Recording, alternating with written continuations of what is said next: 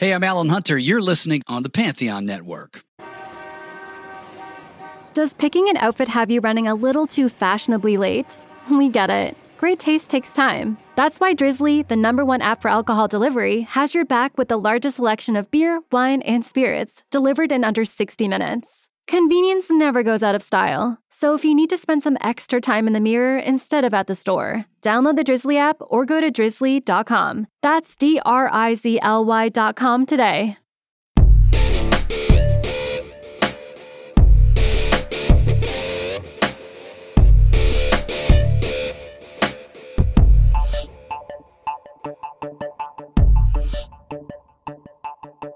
Ray Koob, along with my partner in crime, Marcus. Buddy, every now and then we come across a topic that's just too big to do with one episode.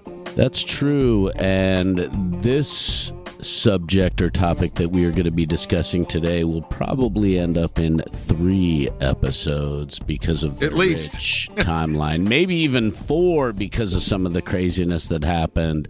Every single phase of this band is magical, it's mystical, it's... and important. It's relevant to the times and essential for listening to progressive music. There's rock and roll, there's jazz, there's soul...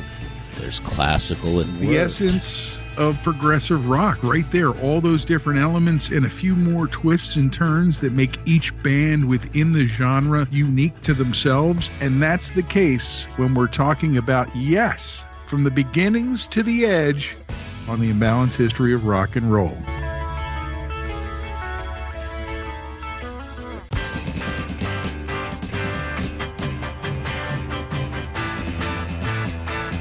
For both of us, there's relearning.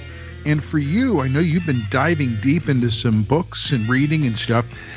It's learning, because when I was a kid who was absorbing this, who was changing from AM to FM because of Roundabout and Yes, you were just a kid. It would be years before I would catch up to the earliest stuff from the band, but we want to go back to the earliest days of Yes and talk about it a little bit here on the Imbalanced History. I remember hearing Roundabout. I remember hearing some of those early songs on not only AOR radio, but again, older brothers and sisters of friends who were into the music and playing it for us. And I can tell you there were many times as a wee lad, I was up reading my Hardy Boy books, listening to FM radio, and songs like Roundabout and Seen All Good People came on the radio, and it made me stop reading for a while because I would listen to those songs because they were so captivating. They put stories in your mind that made you stop and think about the words and what John was singing about, not just the prettiness of it. Trying to figure out how it was all being put together and how it all worked was mind-blowing at the time. Come out of the sky, they stand there. 24 before my love, I'll be there. Trying to hear the individual sounds on that little FM radio in my room was challenging. Like when you first try to listen to jazz, right? Because jazz has all these different things going on, right? Yeah. There's a lot of jazz in this. What we're really talking about this week is the start of a story of friends in music who, being supremely talented, find new paths to take, opening doors to others, later returning or not, all the while the main thing, Yes, goes on. And we really get started talking about the band with 2 men that I feel are the core of Yes, vocalist John Anderson and bassist Chris Squire.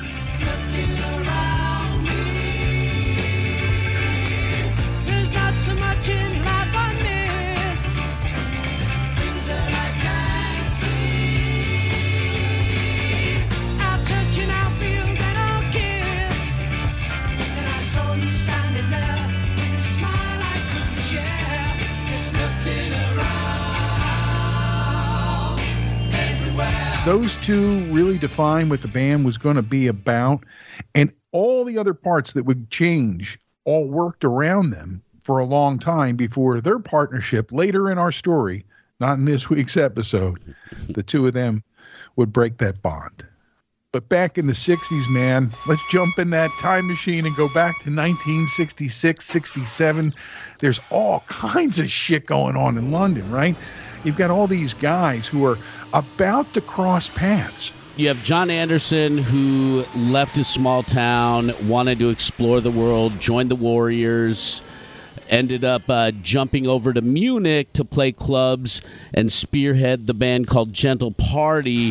He assumed the identity Hans Christian after his Munich epiphany. EMI called him back to London, and then later he was introduced to Chris Squire, who was working at this amazing store called Boozy and Hawks, which sold Rickenbacker basses, which conveniently John Entwistle played, which Chris Squire realized he wasn't going to become a singer and wanted to play an instrument and knew he had to get his hands on one, and because he worked there he could get a discount, probably eventually got his hands on one. Funny that at the beginning, it took all that because that would be his axe of choice all his life, with the long neck of the Rickenbacker out there while he worked it. Oh, man, did he work it. Oh, yeah, did he work it. Man, I've been watching the videos of them playing live and then listening to their music and just watching his hands move so gracefully up and down the bass. It's a work of art.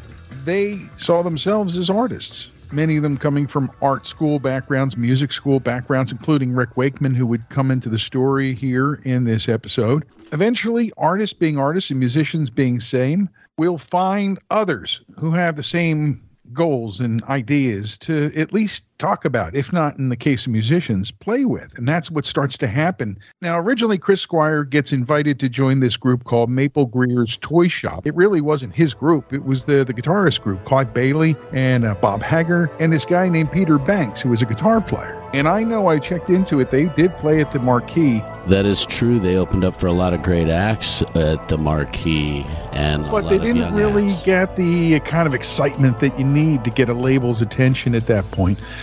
There was some creative juices flowing from the beginning. As soon as they all meet, they go to Chris Squire's place and they write a song, Sweetness, which would work itself into the early repertoire of Yes. She puts the sweetness in all around. She knows just what to say to make me feel so good inside.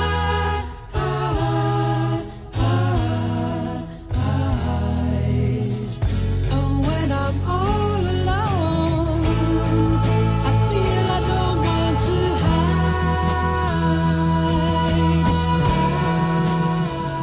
hide. It's one of those things where the chemistry kind of grew out of that and those evenings. And eventually Hager is replaced by the legendary Bill Bruford, who answered an ad, famously a melody maker. Like so many things seem to happen. It's just, well, we're looking for a drummer. Have you got it? And they heard this guy. And man, were they blown away. Do you know what the audition song was that they played? I do not, so I suppose you're going to tell me, my friend. I am. They did a cover of Wilson Pickett's In the Midnight Hour.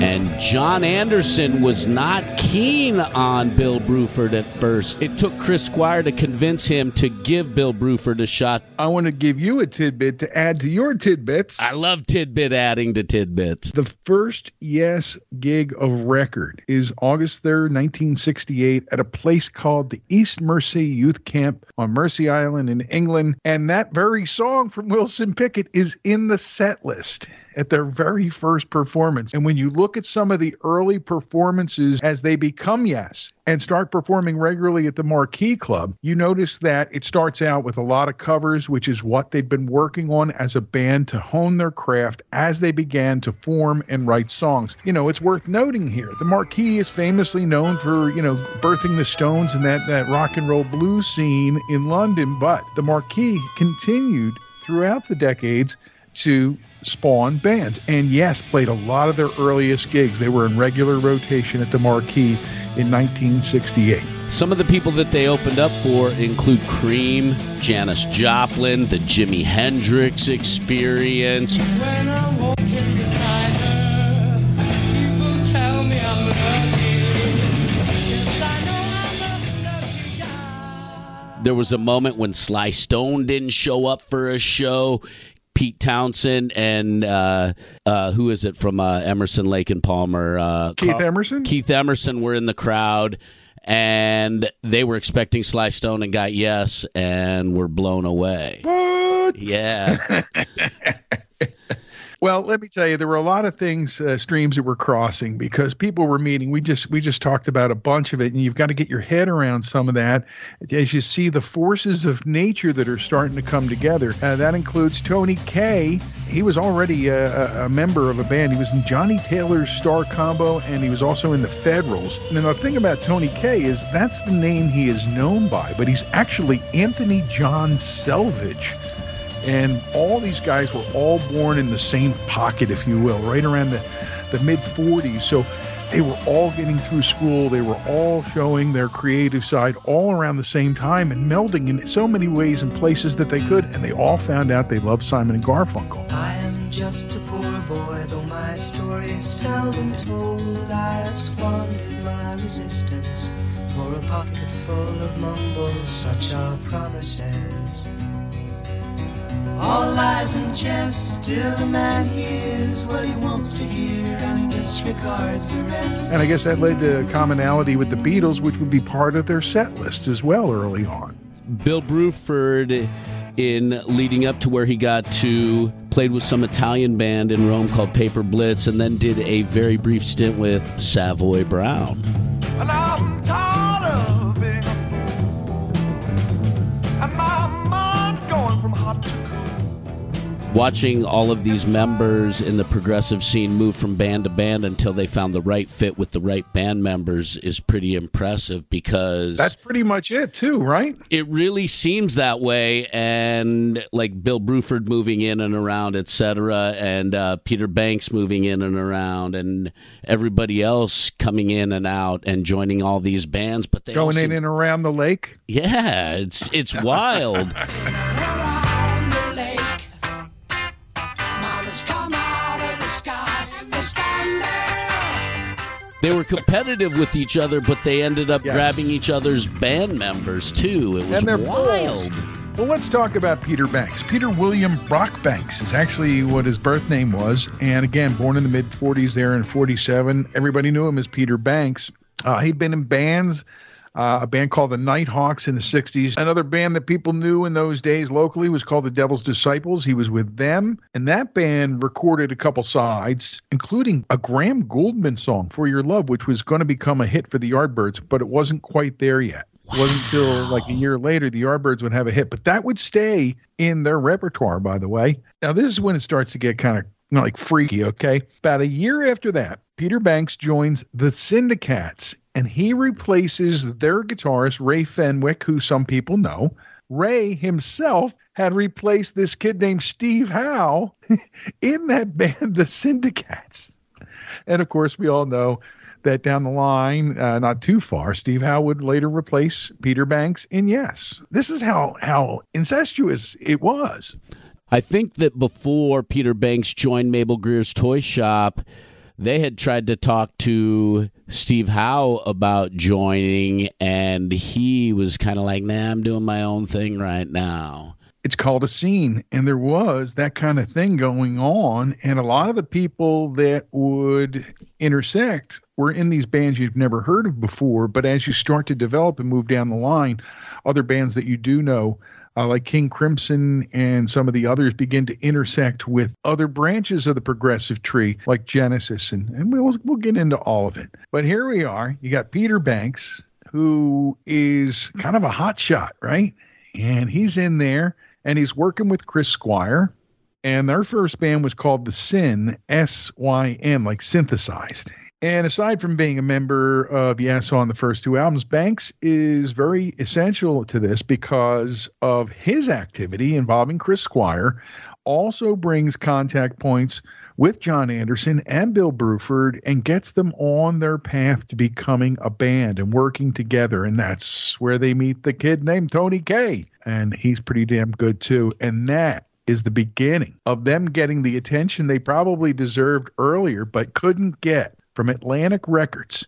And it would lead to the band Yes becoming a recording artist. I wonder if they thought much about that. Did they know that they were going to be such an influential artist for rock music on Atlantic Records, the label of Ray Charles? I don't think they had any idea, and I don't think they had any intention of that. I think they just wanted to play their music recorded and make it sound as amazing as possible and show that you can do anything in the rock and roll spectrum. You know what? They really were taking a lot of chances, Marcus, and they did. They showed exactly that if you had the guts and fortitude and you really were committed to it, you could make anything you wanted happen, especially as recording expanded to 24 tracks and then even bigger, right? Oh, yeah. Sound was evolving at a huge rate, and Yes was one of those bands who took advantage of that technological growth. In the days before they became Yes, the band was a product of shuffling players, trying to find the right vibe, right? Those first couple records become the template for their progressive bass sound and all of their success, really. The sequence of albums beginning with the Yes album, followed by Fragile and Close to the Edge, can be credited with a lot of the creation of airplay for long-form songs on FMAOR because of the strength of the parts and collectively. Long songs didn't seem so long after Yes made the scene. Now, while Yes would start out with Tony Kaye, and he would be their keyboard player through their third album, the Yes album, for the last couple albums that we are talking about in this episode about the early days of Yes, Rick Wakeman would be in the keyboard spot, and he joins them for the Fragile album and tour. Also, of course, for Close to the Edge. And I think it's a big turning point for the band, as good as they've been to this point, and they've been very good. When Rick joins the band, things start to change, and in a very positive manner for them. Another cool aspect of the Rick Wakeman story is the fact that he played on some of the early David Bowie music, Space Oddity, some of that, and he was making a lot of noise. He was asked to join the Spiders from Mars, joined the Straubs, played with them on the From the Witchwood album. Soon after, joined Yes, because Yes was totally into his sound. And he was totally in demand there. When you think about it, you're a session guy, you're getting a reputation. He was supposed to go to like the Royal College of Music or something, and he chose to go rock and roll. I never really got the exact reason for the change, but these things just happen in rock and roll. Wait a minute, Marcus, I see you've gotten a quick response to this from the research department. Man, they're quick today. Yeah, the research department came onto this one quickly. Basically, Tony Kaye was only a one-style keyboard player and didn't want to expand with the Mellotron and some of the other synthesizers. And so that means it seems like his prog vision was a little different moving forward than the rest of the band. If you listen to the Yes album especially, his keyboard playing is more like powerful, like John Lord's overdriven Hammond sound. More in that area in a lot of cases, but not entirely. And that's why I think a lot of the fans were surprised. But then we heard Rick. Oh, my God. That's so funny that you mentioned John Lord's power, because I was listening to some of those early Yes records, and I was like, man, I hear a lot of John Lord style in here, and you can hear that sound throughout it. And then on that early album, Survival kind of gave us a feel for what Yes was going to evolve into, because it seems like that was their most progressive track on that album. Sunshine is creeping in, and somewhere in a field a life begins. An egg too proud to rape, the beginning of the shape of things to come that start to run. Life has begun, life has begun. The mother flew too late, and life within the egg was left to fade. Not really knowing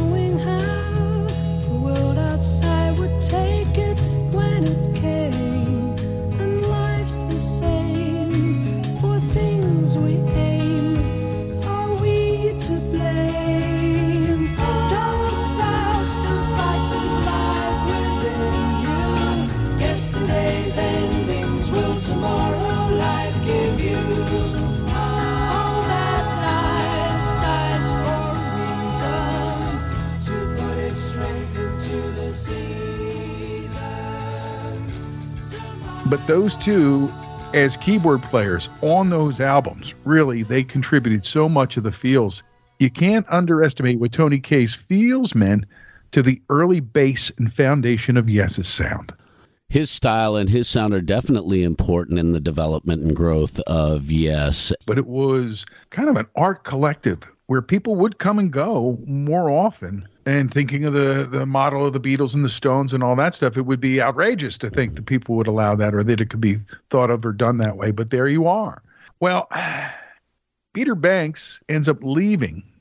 And a guy that he replaced, the guy who replaced the guy who replaced him, comes in to replace Peter in Stephen James Howe, the professor, I call him, because he's unexpectedly funny, because he comes across very dry. I've interviewed him, and I think I mentioned this in the Annie Haslam interview, where he really kind of put me in my place a little bit, and I really felt like a kid in class. But that's his way of being silly. And I learned that, and I learned a lot about him as we got ready for this episode, a guy that I've met and known through the years and interviewed a number of times, how he really changed the feel a little bit, even though there's bits of that Banks feel in the work that he does. It's really his sound, the guitar sound, and he makes it his own for the last 50 plus years. So, it's really his chair and nobody's taking it away. Let's just say that about the great Steve Howe and all the things he's done in his career. We could do a whole episode about. But being a part of Yes is so important. Behind all the artsy-fartsy fun that's going on downstage, Marcus in the back, the drummer, has to make sense of it all, pull it together, and make it all work. No small feat, right? Well, the guy who answered that Melody Maker ad, Bill Bruford, he comes in and he establishes something about the Yes sound in the rhythm area. Love comes to you, and then after, dream on to the heart of the sunrise. You're lost on a wave that you're dreaming. Dream on to the heart of the sunrise. Sharp distance. How can the wind with its arms all around me? Sharp distance. How can the wind with so many around me? I feel lost in the city. I'm a huge fan of Bill Bruford. He's there for all 5 of the studio albums that we're discussing on this episode. And if you want to hear anything about what I'm talking about, just go listen to any one of the first 5 Yes albums. Yes, Time and a Word, the Yes album, Fragile, and Close to the Edge. And Bruford's there for all of them. But as they're getting ready to do the Close to the Edge tour, he announces that he's leaving the band to join King Crimson. And he has some tracks on the Yes Songs live album, the first ever Yes live album. But the rest of those yeoman duties go to Alan White, who joins the band and has been now the drummer in Yes more years than anybody. He joins for the Close to the Edge tour. So his playing is the backbone of that album, Yes Songs. And a quick Bill Bruford note, a quote that I found very fascinating about him was that they said that he is a field drummer. He doesn't have to play a lot to express an immense amount, which I thought very fascinating because it's a little bit different of a style than Alan White. Yes, and that's why I think a lot of people were surprised at first. If you want to talk style points, Bill's probably closer to Billy, as in Cobham, as far as his speed and accuracy and feels. Maybe closer to Neil Peart than a lot of the other rock drummers in the progressive area. Well, I think John DeJohnette was one of Bill Bruford's big influences as one of the all-time great drummers. He could play and did play with everybody, man. Jack was incredible. Go listen to some of his music, guys. Well, Alan White gets on the Yes train there, and like I said before, he goes with them through pretty much everything. There's a period where he leaves for a while, but his career is pretty amazing before he even meets these guys and signs on, right? He was John Lennon's house drummer. This is karma's gonna get you. Gonna knock you right in the head. You better get yourself together. Pretty soon you're gonna be dead. What in the world you thinking of? He played on All Things Must Pass with George Harrison. And he was in studios and in sessions with so many amazing people that we could do a whole episode about sidecar guys, and Alan White could get his own episode about just what the work that he did. His work with Lennon includes like the Plastic Ono Band, for crying out loud. It's him and John and Klaus Voormann, you know? Or to be sought out to play with those musicians by these great musicians who are well known. What's your resume, Alan? Well, I played with John Lennon. You're in. I mean, really, come on, man. But, you know, and Alan is, he fit in perfectly with the gang, so to speak, and is one of the nicest guys in rock. I've run into him through the years. In fact, there's a picture in Hershey, PA in the 80s. That's one or two phases down the road, I guess, in our story of, yes, from the beginnings to the edge here on the Imbalanced History of Rock and Roll. All this talking about one of my favorite bands ever is making me very thirsty, Marcus. I'm parched too, so what do you say we step into Crooked Eye or Jamie's House of Music and grab a pint? Well, it gets to be the holiday season, Marcus. You know, you start thinking about gathering with friends, and in a lot of cases over a pint or over Pennsylvania distilled spirits, or some wine or cider. Gee, where could we go? How about our favorite? It's Crooked Eye Brewery. Right in the heart of Hatboro. It's a great place to share memories with friends and hear live music as well. Speaking of live music, you can find out who's coming to play when on their Facebook page. And as always, the beers are continually being updated. As well as your favorites on tap at Crooked Eye. Right there in the heart of Hatboro and in the heart of Delco out by you. Yeah, a few miles down the road from me at Jamie's House of Music, where you can see live music and grab a pint of your favorite Crooked Eye beer. And if you're going into the brewery location in Hatboro and you have a Crooked Eye fan in your life, stop by, have a pint, buy a gift card for the holidays, and stock up on Crooked Eye merchandise. We know the holidays are always crazy, so if you want to slow down, make sure you stop by and make it Crooked Eye.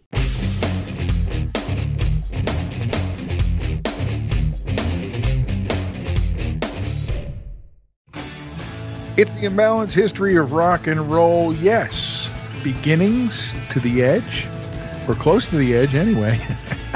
I'm Ray along with Marcus, and I don't think either one of us are DNA encoded familiar with these first two albums from Yes that we were discussing before we came on, and a lot in the last few days.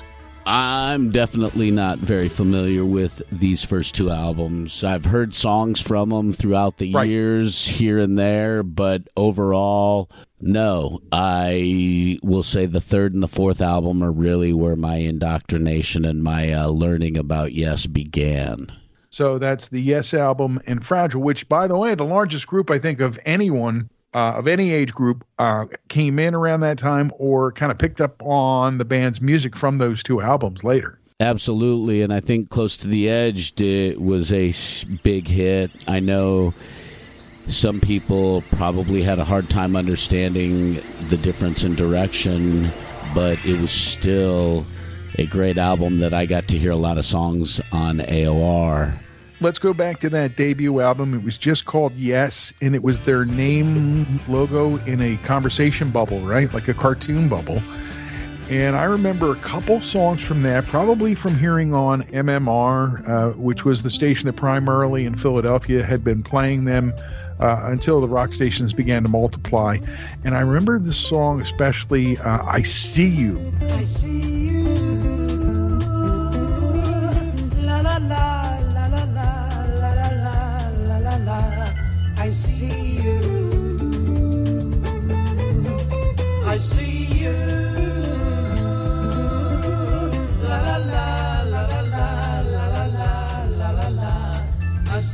you. I see you.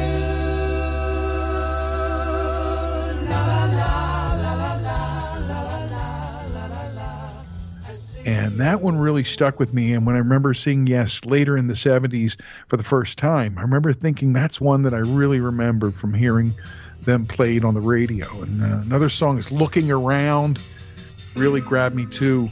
And then on the second album, Time and a Word, the title track was really like a breakthrough AOR single for them if they had those in 1971, 2, 3. In the morning when you rise, do you open up your eyes, see what I see? Do you see the same things every day?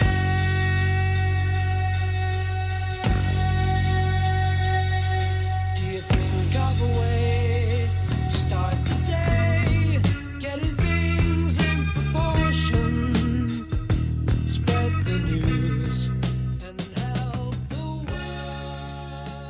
Every Little Thing, their version of the Beatles, really got them a lot of attention, and it was a familiar song. So a lot of us Yes babies were latching onto it, if you follow. Something I just noticed from listening in the last few days is the song Every Days. It's the combination of Tony Kaye's keyboards versus the strings, the beautiful tension in there that I never really noticed before. But I really noticed something I already kind of knew, which is these first two albums are the template for everything Yes is and continues to be through the decades, through 50 years plus now. And going back to these first two Yes albums has been more of a learning experience than a relearning experience for me. And I found some very interesting aspects to these albums, and I took some notes. I really enjoyed Beyond and Before, and I think it was a great way to start the album off as it flowed through the rest of the album. And I really liked the flow of the album. I thought their Yardbirds cover of I See You was really fascinating and very interesting. Their Every Little Thing Beatles cover was interesting as well. I was kind of taken back by it, going, whoa, what an interesting interpretation. And then hearing Survival and being like, wow, this is really kind of an idea or a forethought of what Yes was going to become the most on that first album. And then jumping into Time and a Word, which I did. Originally, I listened to the albums in reverse order, and then I listened to them. Very imbalanced of you, I must say. And I had to do it because it really gave me a better understanding, I think, of their music and their musical growth. And then being able to listen to them in order also gave me a cool perspective. The YouTube videos from the second album, Time and a Word, I thought were great because they really gave you a feel for what they were trying to do. I really liked the opening track, No Opportunity Necessary, No Experience Needed. I thought that was a cool tune. It's a Richie Havens song, and I didn't know that until afterwards. Then I loved the video on YouTube for Then. It's also got a King Crimson style of prog sound. I heard some of the King Crimson stuff in there as well. And then Every Days, I also heard some of those King Crimson sounds or similarities, but I also noticed that Squire's bass was huge in Every Days, and the Astral Traveler I felt really was what Yes was going to become as well. And to hear this early stuff and how it would evolve into who they would become. And you mentioned Chris Squire. He's the one thread that goes throughout, from the first album through them all. That sound. You mentioned the Rickenbacker and how he became enamored of it because of the aux. It's not often that sound is so essentially elemental to a band's combined audio sound, their output. And yes, it was that essential with Chris because of the way he wielded it and the way that it fit into everything else that was going on. Not unlike jazz, I might add. Jazz. That's right. We love that jazz. Here on the Imbalanced History of Rock and Roll. We get around to that third album, and it's that big song that everybody knows, I've Seen All Good People. Seen all good people turn their heads each day, so satisfied I'm on my way.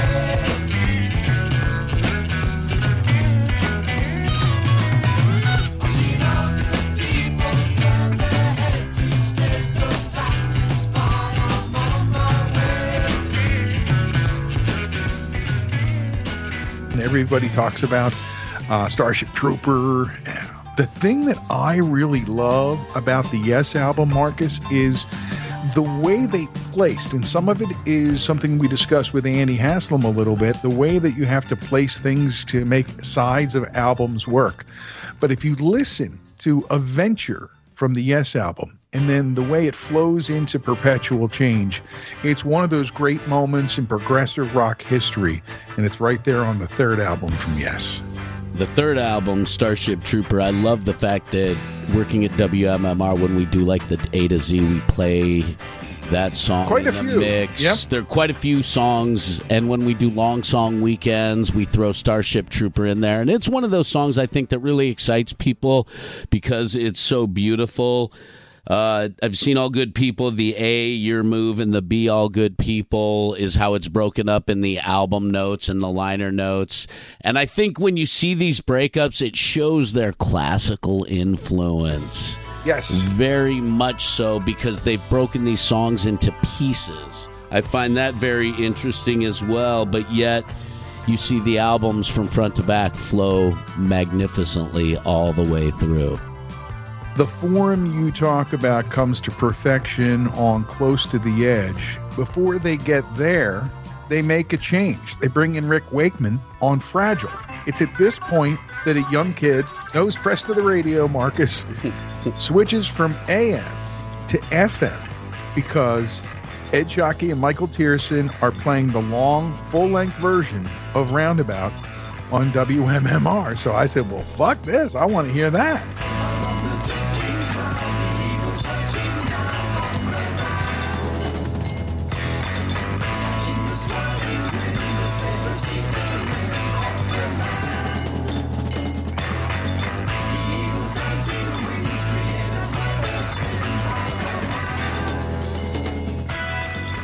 Roundabout, yes, the turning point for me. And it's also a turning point in the story because they have a huge radio hit, and at the same time, they sell a ton of albums. Both between prog and rock and roll, they expanded their audience. And I'm curious, was Roundabout played on Top 40 radio at that time as well? So they crossed over to the Top 40 crowd. I think that was unheard of. Only the Moody Blues had done so before or at that time. You know, that's what was going on, and that's how they caught my attention, was the edit of Roundabout. And I was talking to somebody about how much I loved it at school, and they were like, well, you should listen to the full-length version. And I'm going, what? What's a full-length version? From one of those early versions of me going, what? It had a profound influence on my direction and me falling in love with being on FM radio and wanting to be. All back there in 1972. Guess what?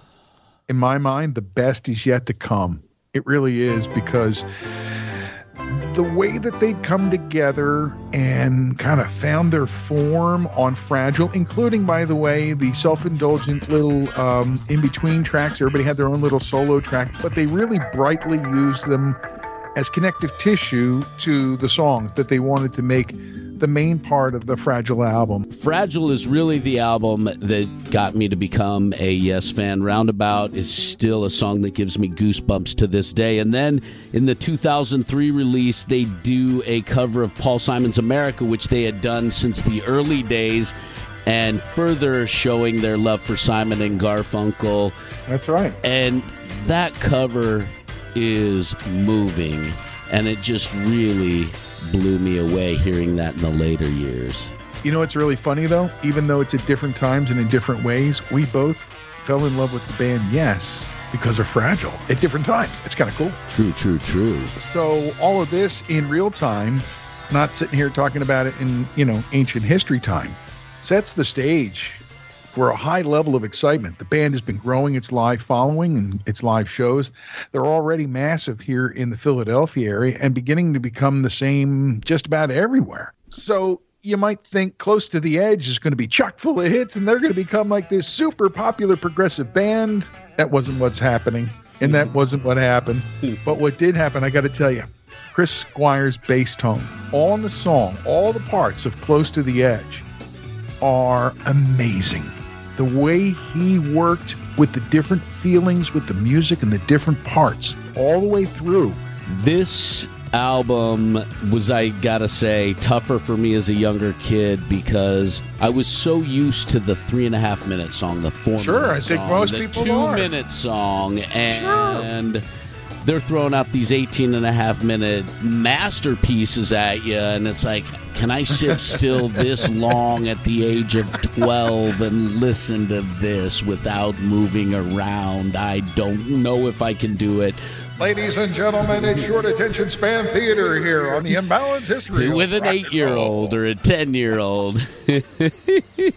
But nowadays, listening to songs like Siberian Khatru and Close to the Edge and You and I, all 3 songs on the album, which get played in the A to Z, and you hear them on classic rock stations when they feature Yes.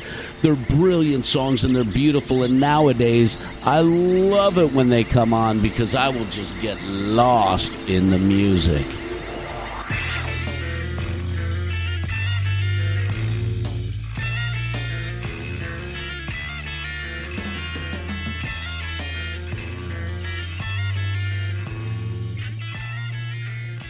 Well, Siberian Khatru is one part, but there's 4 parts to Close to the Edge. And I think back in the 70s when this was a new album, when stations would let their DJs go cuckoo crazy, right?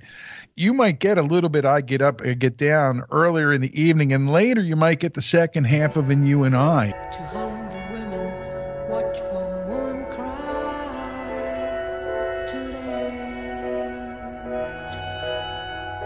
The eyes upon us still cannot change. How many mysteries do we deceive each day? I get up, I get down, I get up, I get down. In charge of who is there, in charge of me. Do I look on gladly and say I see the way? The truth is written all along the page. How old will I be before I come of age? For you, I get up, I get down, I get up, I get down, I get up.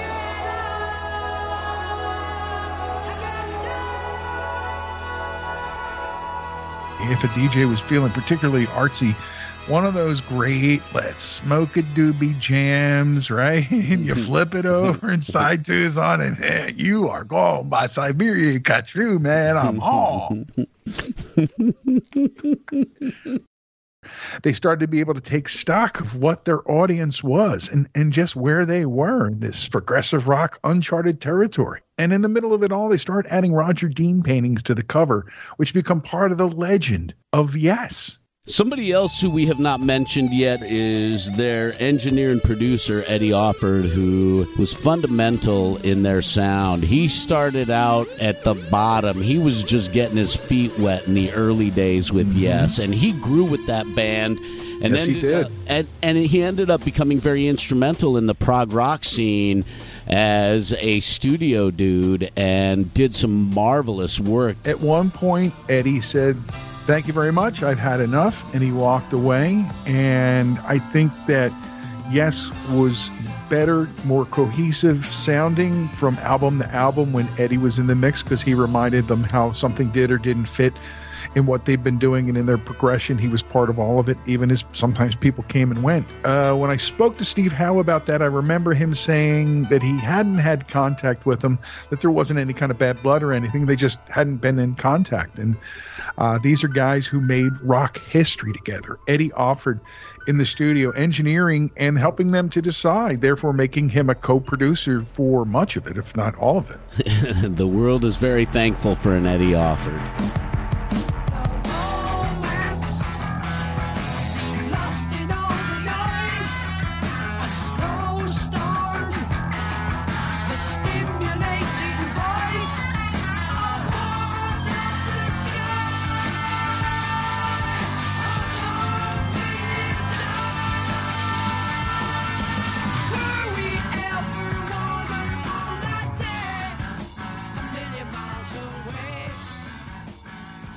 We should do an episode about the Eddies. Eddie Alford, Eddie Kramer. We'll come up with some others. Yeah, all the behind-the-scene Eddies who made great music. The helpers of rock and roll. The helping Eddies. It'll be fun. I want to make one point, if I may, before we get out of here today. And it's about the content of the current members part of the band, Yes. In my mind, the core from those earliest days has been John Anderson on vocals, Chris Squire on bass. And obviously, you can't have that now. The fans, I could tell you, a good chunk of us wish we'd had that before it was too late for that. Knowing that the two of them talked and had their chance to make peace before Chris died, really, I think has helped a lot of Yes fans to move forward and be more accepting of a band called Yes that doesn't have Chris Squire in it. And fans already had to accept a certain amount of having a band called Yes without John Anderson in it. And in my mind, anything without both of them is not really truly, fully Yes. And it's no knock on what's going on, because I'd pay to see Steve Howe play any night. What he has is a blank canvas and an amazing palette every night to play all these great songs that he helped to form. He's the other guy. It's them, really, those three, since 70. And when it is, it's at its best. The next phase, when we talk more about Yes, will be where they're playing places like JFK Stadium here in Philadelphia, the legendary show. And we'll talk about that and how crazy it is for a kid from Philly who was at JFK in 76 to fast forward a handful of years and be serving lunch to Yes with Pierre Robert, basically, at the Four Seasons Hotel. No lie. It'll be a good story for when we're in the middle of the 80s. Oh, I can't wait for phase 3. What phase are we in? Phase 1, Captain. Biophases. We're sliding into the rabbit hole. So before we do that, first I want to say that it's great to see that they're doing stuff, that the guys from Yes are doing stuff. The band is trying to get back out on the road as things become doable for a band on the road.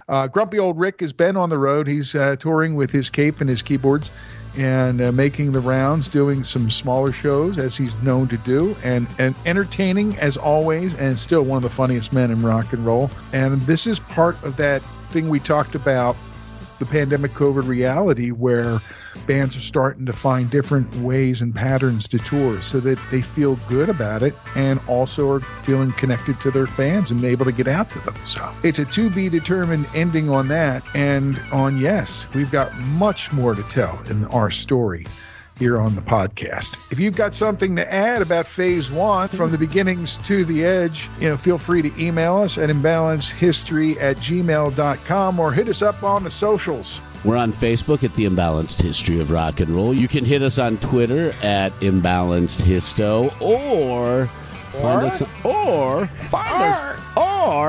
us on Instagram at The Imbalanced History of Rock and Roll. Signing off from the Dork Dock Studios, I'm Ray Koob. I'm Marcus Goldman. This has been Yes on the Imbalanced History of Rock and Roll.